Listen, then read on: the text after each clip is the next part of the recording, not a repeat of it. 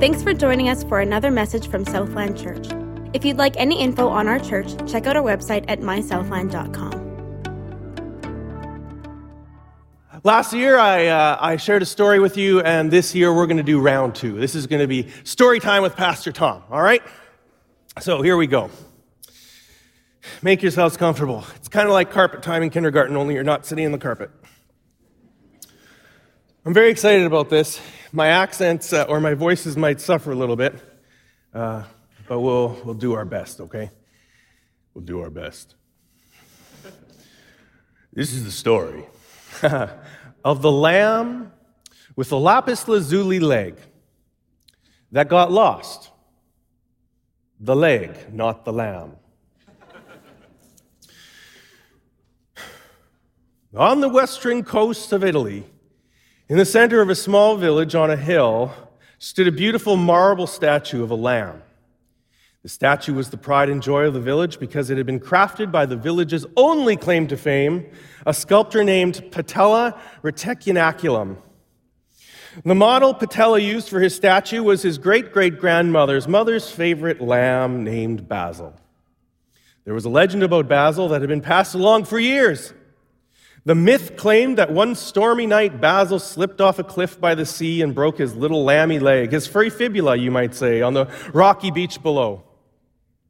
He would have died there, but a mermaid came along and healed his leg, after which it took on the hue of the crystal sea, the brilliant blue of lapis lazuli.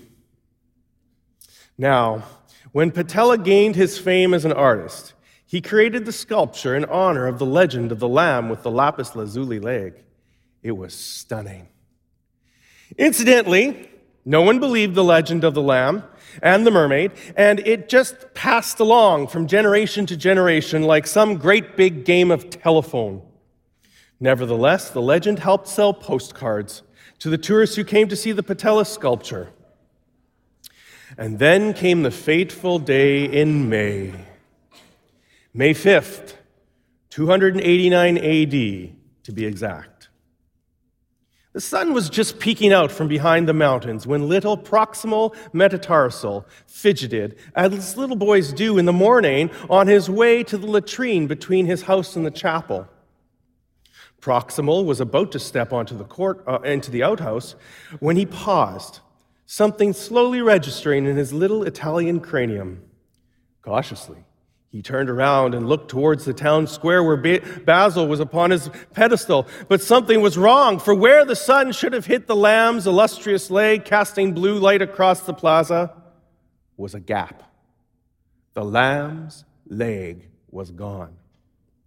Proximal yelped and all but forgot that he had to pee. Soon all of the villagers, 24 or so, were standing around gaping at the gap. And you can see exactly where I ran out of time for illustrations.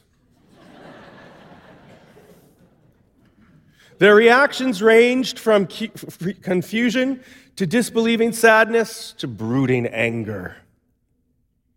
Scapula, the town's unofficial leader, as they were too insignificant to have an elected mayor, was practically snorting. Ilium, the village's old dude, sighed. Well, it looks like we have a crime on our hands, pure and simple. What do you think we should do, Scapula asked Ilium. Ilium looked at the townspeople, looked at Basil the three-legged lamb, looked back at the townspeople, and then over to Scapula. Well, if it's a crime, we should probably get... No, Scapula said. Well, it's a crime, Ilium began again. Please, no, Scapula said. We should get the hemlock bones. The townspeople murmured their approval, and Scapula sat down to pout. He couldn't stand that man. I'll give him a ring, Ilium said, and headed to the chapel. The bells of the chapel rang. It's like a bat signal, really, echoing through the hills, signaling their need of Hemlock services. Before too long, Hemlock's operatic baritone voice could be heard, echoing along the walls of the marble cliffs in short order, he exploded onto the plaza. Now, Hemlock was a local legend. He was the undefeated champion of solving mysteries. He specialized in the examination of old bones, for which he had coined the term osteodetectively. Think of it as a sort of pre-medieval forerunner to CSI. He gave himself the last name Bones because it just seemed to fit with his line of work. "You rang?" Hemlock chimed melodiously. "He rang," Scapula said, gesturing to Ilium. "Scapula el grande stupidicus. How are you, old chum?" "Well, Hemlock, I've been better. We've been better. Basil's lapis lazuli Lego was thieved last night." "No," gasped Hemlock. "Yes," muttered Scapula. "I can help," Hemlock said, pulling out his magnifying glass, which incidentally had not been invented for 800 years. For 6 hours, Hemlock interviewed witnesses, starting with Proximal, who had been the closest to the crime. He examined the statue, the crime scene, sat down, stood up, stared blankly at the sea, scribbled some notes on parchment, and said a lot of hmms and ahs and eurekas. Then, at roughly 4 p.m, Hemlock stood, cleared his throat, and made a proclamation. "I know who did it," he said confidently. The town lit up with the news, and the villagers gathered again on the plaza. "First, I would like you to notice this small hair. It isn't a human hair, it is a cat hair. When I saw it, I said to myself, 'Self, what would a cat want with a lapis lazuli's leg?' I suppose it's possible that a less admirable breed of animal that the cat might simply be a vandal. But then I thought again, although cats are known to be devious and evil, I wasn't sure that cats had the mental capacity for such a plot. Then I noticed a very well-obese cat. So I asked Proximal's older brother, Distal Metatarsal, about the cat, and discovered that his name is Elardo Fat Caticus. However, when I inquired about an alibi for the cat, it turns out that Elardo had been sleeping on Distal's blanket last night and practically pinned him in the bed. That cat is so fat that Distal was not able to escape his bedding to go to the washroom. "It's true," Distal said. "I totally wet my bed last night." The townspeople murmured approvingly. This was classic Hemlock. Brilliant. Hemlock pretended not to notice and continued. "But I was still stumped. How did the cat hair get there? Is it possible the cat had an enemy who was interested in framing him? The town dog came to mind. Now, although dogs are much more loyal and amiable and cuter and nicer and kinder than cats, it is possible that the dog had enough of Elardo's arrogant lollygagging ways and plotted to have him thrown in the slammer. Plus, dogs love leg of lamb. But the dog's alibi checked out too." Scapula's eyes narrowed. "Don't tell me. You check it with the mouse next, and then the sparrow." "Scapula, no. A mouse is one thing, but a sparrow? Really?" Hemlock shook his head incredulously and continued his elucidation. "After investigating the dog, I came very close to the statue like this and used my magnifying glass. I found the most minute speck of lapis lazuli, almost as small as a crumb, which could only mean one thing. Whoever took the leg used brute force to remove it." "How do you deduce that?" They add syllables to every word in Italy. It's all you got to do to be an Italian. Added the syllables. Scapula said skeptically, "My dear chum, consider this. Hard minerals tend to crumb when bashed with brute force. That's proposition 1. Proposition number 2, we have a crumb of lapis lazuli here. Therefore, the crumb is the result of a brute force." "Could not the crumb have been placed there?" Ilium asked. "I mean, that was your argument for the cat hair." No, Hemlock said. "Did you not hear my argument? It's airtight. The blue crumb is the result of brute force removal. Furthermore, I found this hammer beside the statue. It is clearly the hammer used by the criminal to bash the leg off the statue." "What does this all mean?" Ilium inquired. "It means you have a criminal among you." The crowd gasped with muted. Who could it be?" "In this case, we have only one option. It was Proximal Metatarsal." Tears welled up in Proximal's eyes, while his brother Distal nodded in agreement with Hemlock and said, "Good work, sir. Lock him up." Scapula, unconvinced, said, Hemlock, just how did you arrive at such a conclusion?" Hemlock beamed. "Happy to enlighten. Now keep up, idiots, because I'm about to unleash the full power of my intellect upon you. First, I know that Proximal hates the cat and loves the dog. This was made clear when I interviewed him and saw the dog calendar in his room and the dog shirt on his bed and the dog watch that he was wearing on his wrist. Furthermore, since the cat belongs to Distal, Proximal had a potential motive to frame the cat and possibly implicate his brother in the process. Furthermore, since we know that the leg was removed with brute force and that a 4-year-old is a weakling," Distal nodded again, "we can deduce that Proximal must have been using the hammer to bash off the leg." Ilium didn't look convinced. So Hemlock picked up his pace. "Who is the first one who saw the leg missing?" "Proximal." "I had to pee, sir," Proximal said. "And did you pee?" Hemlock demanded. "Yeah, a little right now in my pants." "What? This is stressful. I'm 4. "Okay," Hemlock continued. "Answer this. What is your favorite hobby?" "Finger painting." "And what is your favorite color?" "Blue." And Hemlock raised his eyebrows. "And do you know where blue paint comes from?" "No, I'm 4. "From the powder." From the powder. There we go. "From the powder of the crushed lapis lazuli," Hemlock said with a wild look in his eyes. "If you want to know what clinched it in my mind, look at this." Hemlock held up the hammer. "Proximal, do you know your letters? What letter is this?" "It's the letter P," Proximal whispered. "There's a lot of P going around," Distal mused. "And what does your name start with?" Hemlock asked. "P," Proximal said. "Correct! And there you have it, townspeople. The hammer belongs to none other than Proximal Metatarsal, a virtual confession of the crime. The case of the lamb with the lost lapis lazuli leg has been solved." "But where is the leg now?" Ilium asked. "Well, it's gone, of course," Hemlock said. "The little whelp crushed it up and made blue paint out of it." Just then a wagon pulled into the plaza. Proximal spoke first. "Hey, look, that P on the wagon, it matches the P on my hammer." Hemlock looked confused. Hey, folks. How are you enjoying this beautiful weather?" The driver of the wagon asked. Hey, you found my hammer."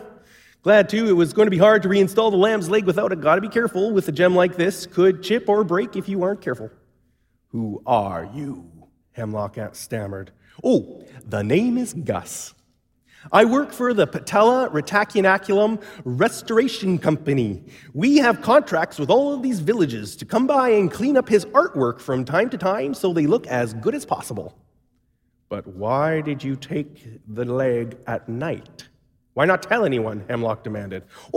Last night I swung by the village, but the weather was too dry. I didn't want to damage the leg or the statue, so I waited until a nice humid evening to do my work. I talked to some old dude about it." Ilium made a soft sound. Right, Gus.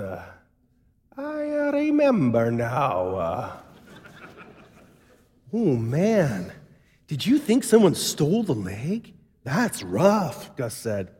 Hemlock looked nervous. Then suddenly he straightened himself and declared, "I don't care what this guy says about the leg. I say it's a fake. He's covering up for the boy." No, I'm not," Gus replied. "Yes, it's a fake. I could recognize it anywhere. Gus is working with Proximal. No, he's with the cat. Gus is Proximal's real father. Paternity test. We need a paternity test over here." "Get out of town, Hemlock," Ilium demanded, giving both his ears a wicked flick. And Hemlock left, still muttering about being right. Gus finished reattaching the leg in less than an hour and gave Proximal his hammer as a gift. Now, this inspired Proximal to take up the art of sculpting. You might wonder what became of Distal. He became an apprentice of Hemlock. And the dog became good friends with El Lardo and even helped him lose some weight. And the legend of the lamb with the lapis lazuli leg lived on. The end.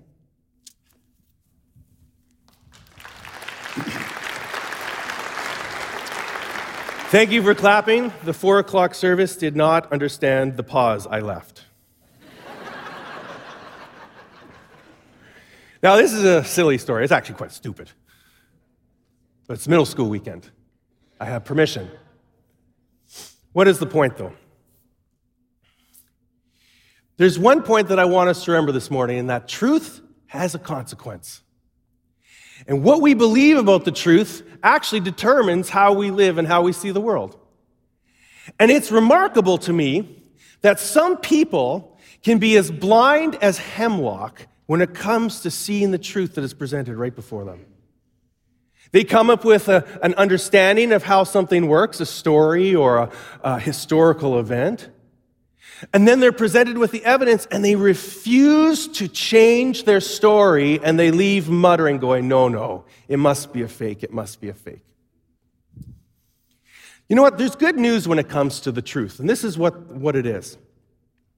You know, if you want to measure something, if you want to measure the temperature, you take an objective measuring tool, a thermometer, you go outside, you hold it, you see, it's not very warm today in Manitoba. If you want to measure how much power is left in a battery, you take it to a battery tester and you test it, you can see how much power is left in that battery. And if you want to know how much truth is in a story, there are tests that you can apply to a story or a statement. There's actually 3 of them that I'm going to give you today. There's 3 tests that you can apply that Hemlock tried to apply, but it did not work. Let's look at them. The first is this.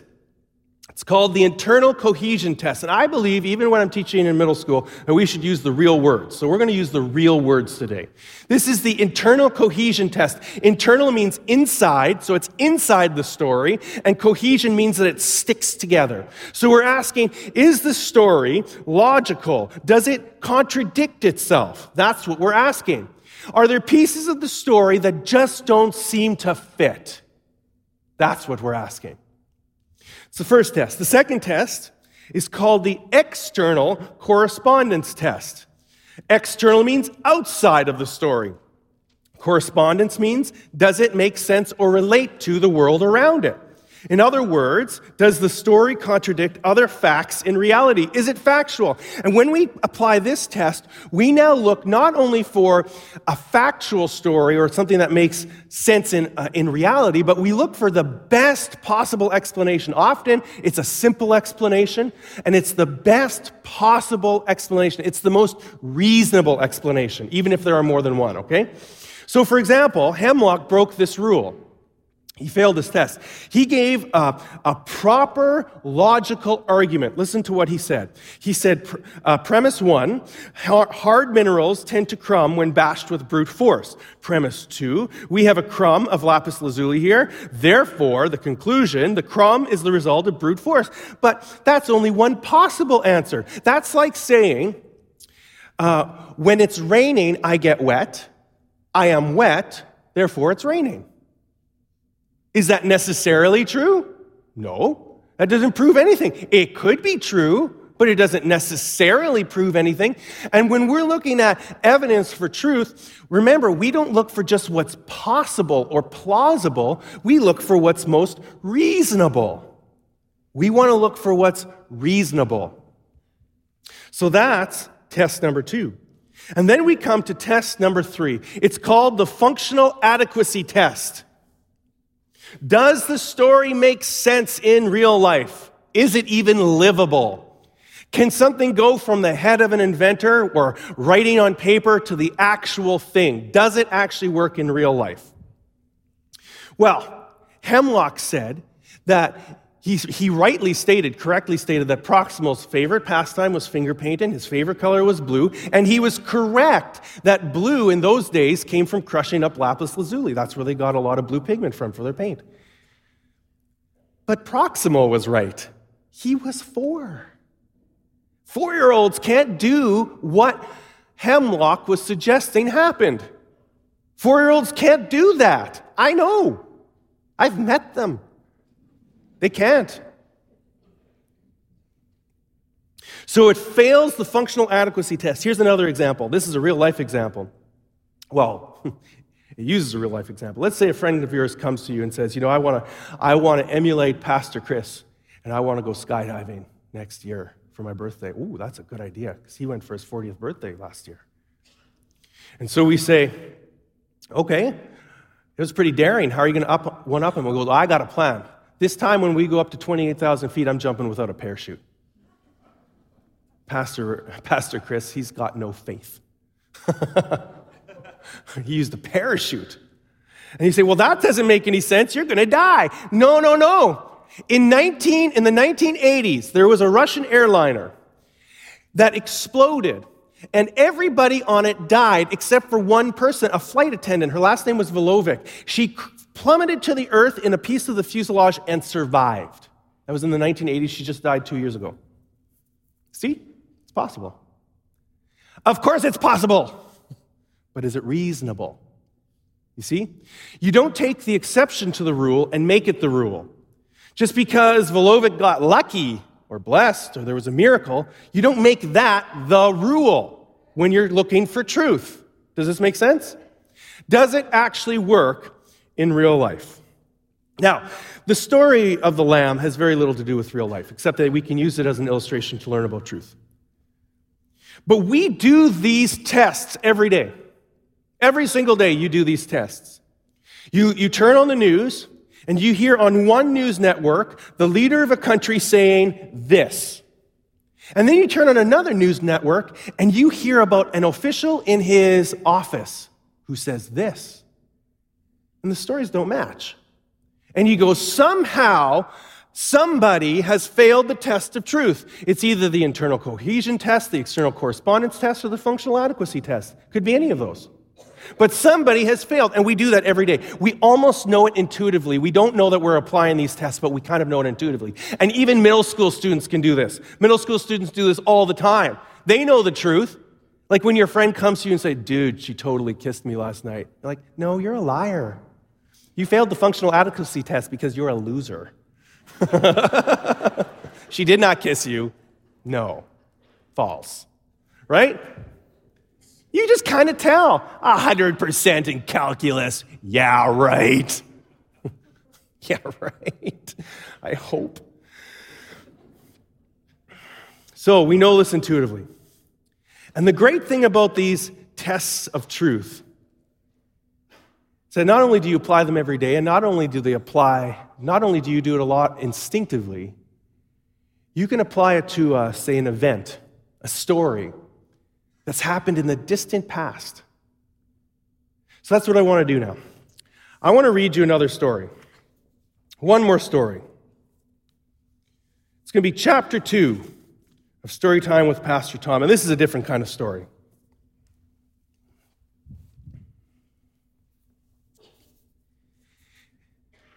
Peter sat silently on the rough bench of his fishing boat. He was mending the nets. The nets had been neglected since he had left the family business 3 years earlier to join Jesus. And truth be told, he wasn't paying attention to the nets. He was preoccupied, staring blankly into the inky waters of Galilee. He'd been on that sea 1,000 times before. His father had taken him fishing for as long as he could remember. When he got older, together with his brother Andrew and their friends, James and John, they had grown the business into a small fishing empire. James and John, the sons of thunder, were dozing in the bow after a long night of unsuccessful fishing. Nathaniel and Thomas had insisted on coming along as well. Now, Thomas was a useless fisher, but he was fun company. And Peter smiled, thinking of Tom's wit. But the feeling passed quickly as he nicked his finger with the knife he was using to cut the lines. Cursing quietly under his breath, he reached over the edge of the boat and rinsed his hand in the sea. As his fingers dipped beneath the surface, his memory flashed back to the day that the water had felt firm under his feet. He remembered as if it was just yesterday. He remembered the waves and calling out through the storm, "Is that you, Lord?" "Yes, Cephas, it's me," Jesus had called back. "Come to me, come out of the boat." And so Peter went to Jesus. He walked on the water. Of course, when his mind caught up with his compulsiveness, terror almost sent him under the waves. But Jesus, full of confidence and strength, had reached for him and pulled him back to the surface. He should have died that day. The water was burning the small wound on his finger. It was bleeding more than it should. You could see the drops of blood sinking out of sight. Blood is thicker than water, they say. Water and blood. Everything in life seemed to revolve around those two liquids. Chills ran down his spine as he remembered the blood. There was so much blood. How would he ever get those images out of his thoughts? And then there was the water. It had poured out of Jesus' side when his master was dead. His master was dead. But then, yesterday happened. The women had gone to attend to the body. But the body, it was gone. It had been stolen. Peter saw red. Fury raced back into his face and his cheek twitched. Mary insisted she had seen angels. And then she had the audacity to say that she spoke with Jesus. Women. And Peter shook his head. Nothing made sense. And now the sun was peeking over the hills and hitting the water, blinding him. The fish would be going deeper than his nets could reach now. He sighed. Time to call it and head in. Suddenly, a voice called out from the shore. Men, did you catch anything? Peter smacked Andrew away. Get up, Dad's on the shore, and we've got nothing to show for it. When will we be old enough not to fear that man? Andrew asked sleepily. When he's dead, Peter said. And then likely his ghost will haunt us. Man, the man asked again. No, sir. We fished all night, but we caught nothing. Did you try the other side of the boat? Great suggestion, Dad. Maybe the fish are hiding off the starboard side. Peter bit his tongue, though. Get up, guys. Dad wants us to try the other side of the boat. You have got to be kidding me, Thomas whined. Just do it, Peter commanded. So the boys shook the fog from their heads and tossed the holy nets off the other side of the boat. Within seconds, they felt tension on the line. Then they felt weight. What's going on, Peter? Andrew asked. But Peter didn't answer. Pull up the nets, Thomas yelled. James, John, come on, guys, put your backs into it. Careful, Andrew shouted. The nets, they're tearing again. Peter, the nets are tearing again. Peter! Peter muttered something. What? Andrew said. That's not Dad. Andrew, that's him. The men froze. It's him! And Peter dove into the cold water as laughter rang out from the rocky shore.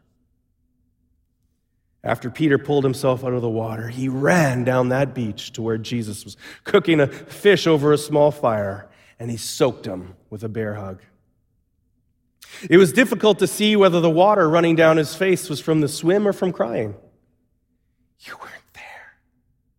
You weren't there, Peter said finally. The tomb, it was empty. Mary told you she saw me, Jesus said with a twinkle. Yes, but you know women. I do, Peter. Maybe you should listen next time. But Peter wasn't listening. They said we stole your body. Is that what they're saying? Jesus said, still grinning. But we didn't. We didn't steal your body. Apparently not. No one is going to believe this, Peter said. Some people will, Peter. Some people. Jesus was interrupted as the other men reached the fire. And as they cried and talked and questioned Jesus, Peter grew quiet. Sometime later, Jesus excused himself and Peter and went for a private talk as they walked down the beach. And the Lamb of God, whose body had gone missing, had a conversation of his own concerning Peter and the lambs that were now in his care. Peter, do you love me? Feed my sheep. The talk worked. Peter regained the strength he had lost in the shame of denying Jesus. He became Peter, the rock, and Jesus established the church on his leadership. He would die for that church. He would die for the resurrected Lamb. That sacrificial Lamb was alive, and everything had changed. You know, Paul wrote about this in 1 Corinthians. The Apostle Paul, he wasn't there that day. Lots of other people, or a number of other people were, but Paul wasn't. He wrote about it later on to his friends in a church called Corinth. He had planted this church a few years earlier, in around 51 AD. And when he wrote it, one of the things he said in that letter was this: and if Christ has not been raised, if his body has not been located, then our proclamation is without foundation, and so is your faith. Now, notice what he doesn't say here. He's saying if the resurrection didn't happen, then our proclamation, our preaching, our truth is without foundation. You know what he didn't say, though? He didn't say the birth of Jesus is not the foundation of your faith. He also, shockingly, did not say that the life of Jesus or the teachings of Jesus were the foundation of our faith, and he did not say that the death of Jesus was the foundation of our faith. He said that Easter morning was the foundation of our faith. And think about it for a minute. Doesn't that make sense? I mean, the disciples had gone along with Jesus.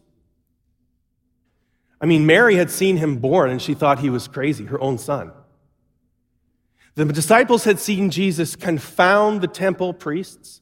They had seen him take on Rome. They had seen him raise the dead and heal lepers and give sight to a blind man. They had seen him curse a fig tree and it died. And then when Jesus died, where were they found? Fishing. But you know what happened after Jesus found them fishing? Everything changed. Everything changed. After that, just 2 short months later, the church was having its first evangelistic meeting, and thousands of people were being added. Thousands of people were being added to its number. You know who didn't like that? The temple over here and the empire over there. Neither of them liked it. The empire was a little nervous about these people following a dead leader. The temple was curious. They couldn't find his body, and together they were trying to extinguish this little fire that had started. That's why Paul says we are pressed on all sides, but not crushed, persecuted, but not abandoned.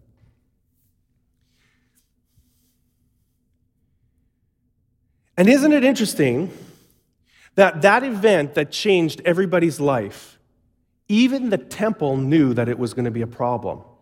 In Matthew 28, that's where we read that the temple officials came and bribed the soldiers and said, tell everybody that the disciples came at night and stole Jesus' body. They knew that they were in trouble if they didn't have a story. They knew it. They were in trouble. And isn't it amazing today that people are still trying to attack that story? And you know what's fabulous? We can apply the test of truth to a story that happened 2,000 years ago. I want to give you just 3 very quick points of why I believe that Jesus actually was resurrected, why he rose from the dead. The first one is this. The first time the story of Jesus' resurrection was told and recorded is probably within 6 months to a year of when he actually rose from the dead. Think of that for a minute. We have very, very early stories of something happening. And you know how we know that? We know it because Paul wrote it in this letter to the Corinthians. He wrote it in the letter to the Corinthians. And there's this little poem. It comes just before that verse that I read. It says this, "For I passed on to you as most important what I also received." So he's saying, I gave to you a lesson that I also learned. That Christ died for our sins according to the Scriptures. Number 1, that he was buried. Number 2, that he was raised on the third day according to the Scriptures. And number 3, that he appeared to Cephas, or Peter, and then to a group of other people. And finally, he appeared to me. Now, I already told you that letter to his friends in Corinth, that was written in 51 AD. No, he planted the church in 51 AD. He was writing the letter a few years later. So how do we know that poem, where it talks about he was buried, he was raised, he appeared. How do we know that comes from so short after Jesus was resurrected? Well, this is how we know. He says, what I'm about to tell you is something that I learned. Well, when did he learn it?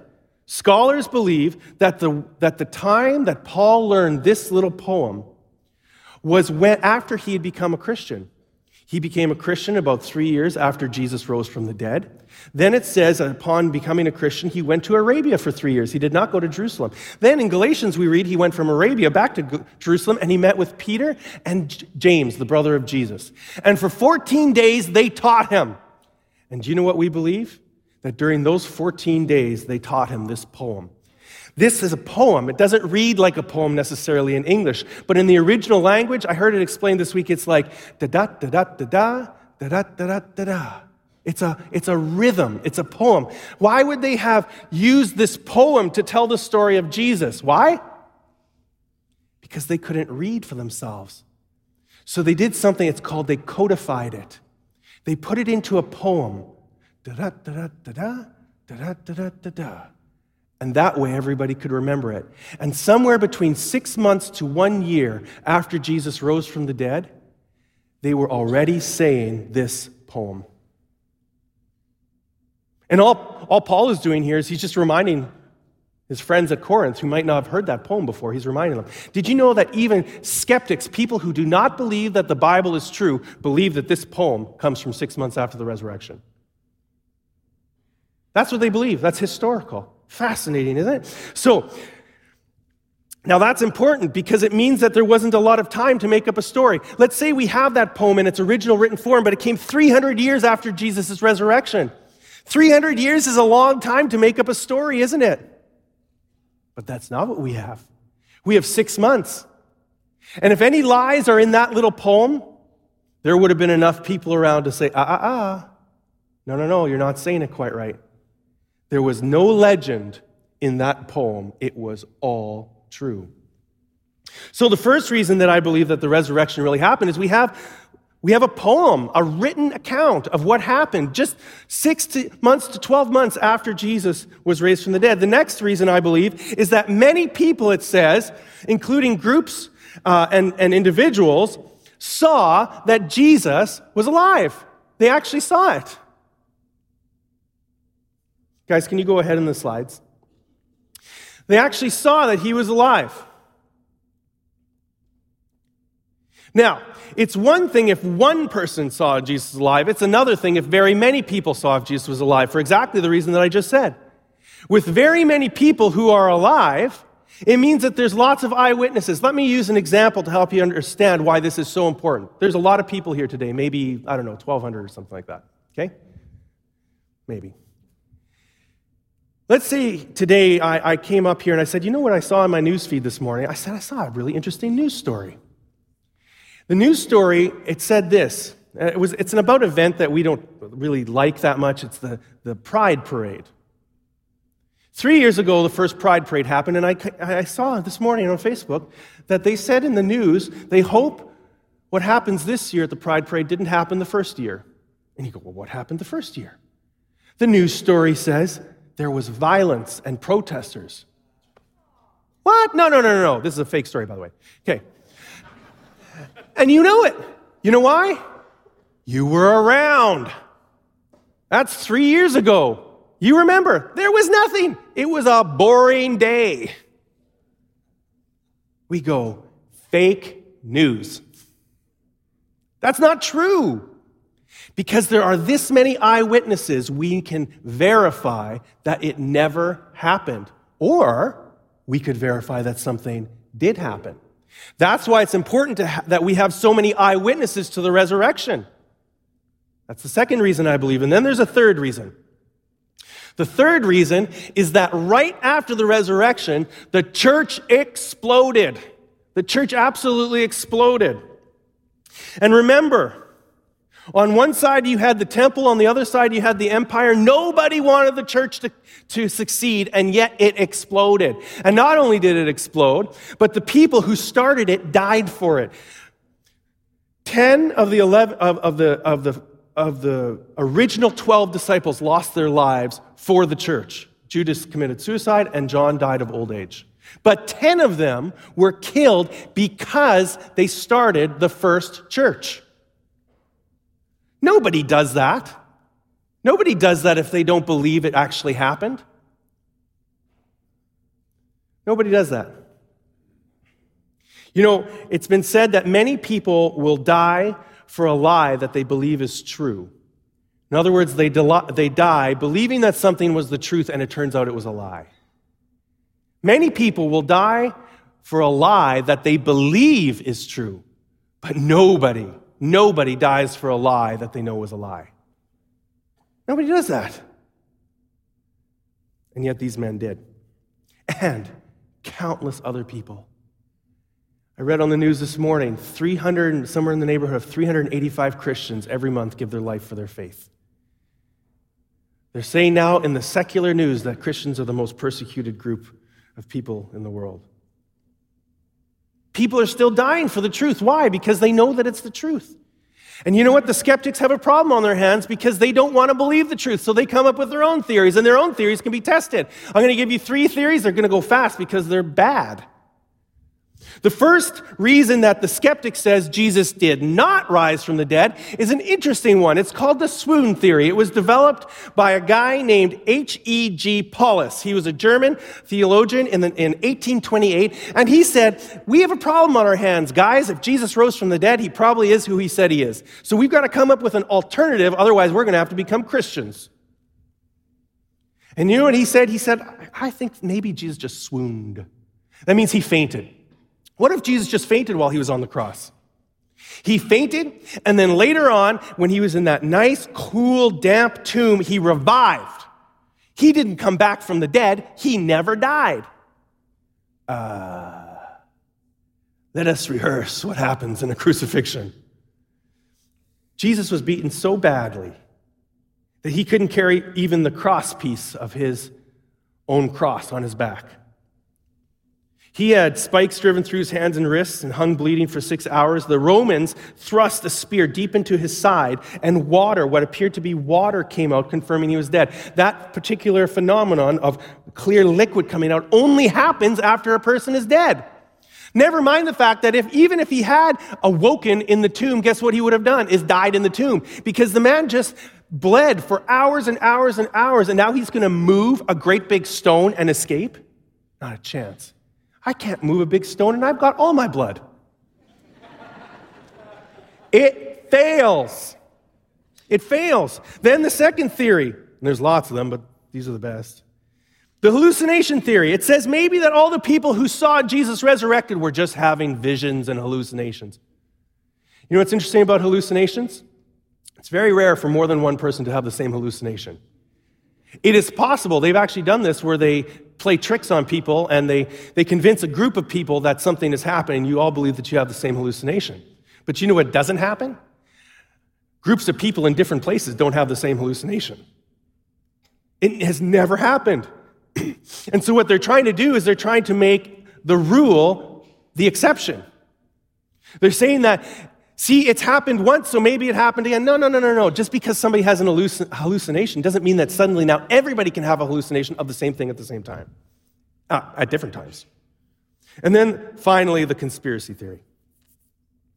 What if the disciples were simply trying to get power? So they lied and they really did steal Jesus' body. And Matthew was just covering their tracks by writing that in. Like I said, nobody dies for what they know is a lie. And then you look at the evidence of all the lives that have changed throughout history. You go, my goodness, our God really lives. You know, it's shocking to me. I think one of the most shocking things about all the evidence and about all the conspiracy theories and all the bad science, you know what's shocking to me? That people don't want to believe in Jesus, so they hang their head and walk out of town going, I just know it must be wrong, it must be a fake. That is crazy. You know, we got a bunch of middle school students in here, and you know what? Grade 8s, you're about to go to the high school next year. There are people who are going to tell you that what you believe is a lie, and you don't have to believe them. And you know what? It's going to take a lot of hard work and thinking, and it's going to take a lot of prayer. But there is no reason that you need to abandon your faith because of some lie. And we want to pray for you now as a church. So I'm going to ask you to be brave. This will only last a second, okay? And then we'll join you.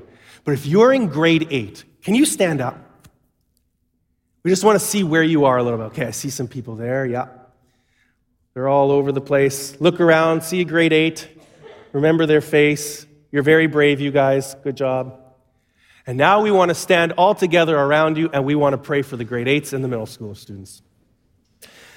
Our living Lord Jesus, we thank you so much that you have not only given us stories to learn from, you've given us stories that are true.